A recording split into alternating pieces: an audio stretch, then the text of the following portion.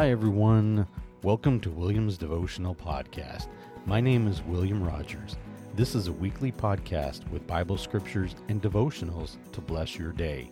I hope these messages will help to lift you up and be inspired. God's grace is for all of us, regardless of our situation, and God loves you unconditionally. Trust in God as you are not alone. Hey, thank you so much for clicking on that play button and listening this week. I really do appreciate it. God is blessing you today, each and every day, as He always does, and I truly appreciate you listening to these messages. This week's message is titled Total Forgiveness, from Matthew chapter 6, verse 14. If you forgive those who sin against you, your heavenly Father will forgive you. From Ephesians chapter 4, verse 32. Be kind and compassionate to one another, forgiving each other just as in Christ God forgave you. From Colossians chapter 3, verse 13. Make allowance for each other's faults and forgive anyone who offends you. Remember, the Lord forgave you, so you must forgive others. From Luke chapter 23, verse 34. And Jesus said, Father, forgive them, for they know not what they do. 1 John chapter 1, verse 9. If we confess our sins, He is faithful and just to forgive us our sins and to cleanse us from all unrighteousness. From 2 Corinthians chapter 2, verse 7. Now, instead, you ought to forgive and comfort him, so that he will not be overwhelmed by excessive sorrow. And from Mark chapter 11, verse 25. Whenever you stand praying, forgive, if you have anything against anyone, so that your Father also who is in heaven may forgive you your trespasses. In summary, forgiveness is difficult, especially when the person who needs to be forgiven shows no remorse, or he or she isn't even aware of the injustice they've done to you.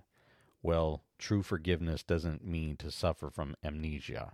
No, we forgive while we remember. How?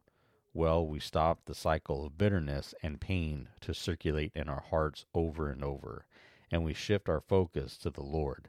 Then it's easier to forget. You may have trouble forgiving someone that has done you wrong, but God wants you to forgive them of any of the wrongdoings that has been given to you by others. God forgives you of your sins, and in turn, you should forgive others. You know, I personally have a story that kind of relates to this. Growing up, I had a couple of friends that lived in the neighborhood.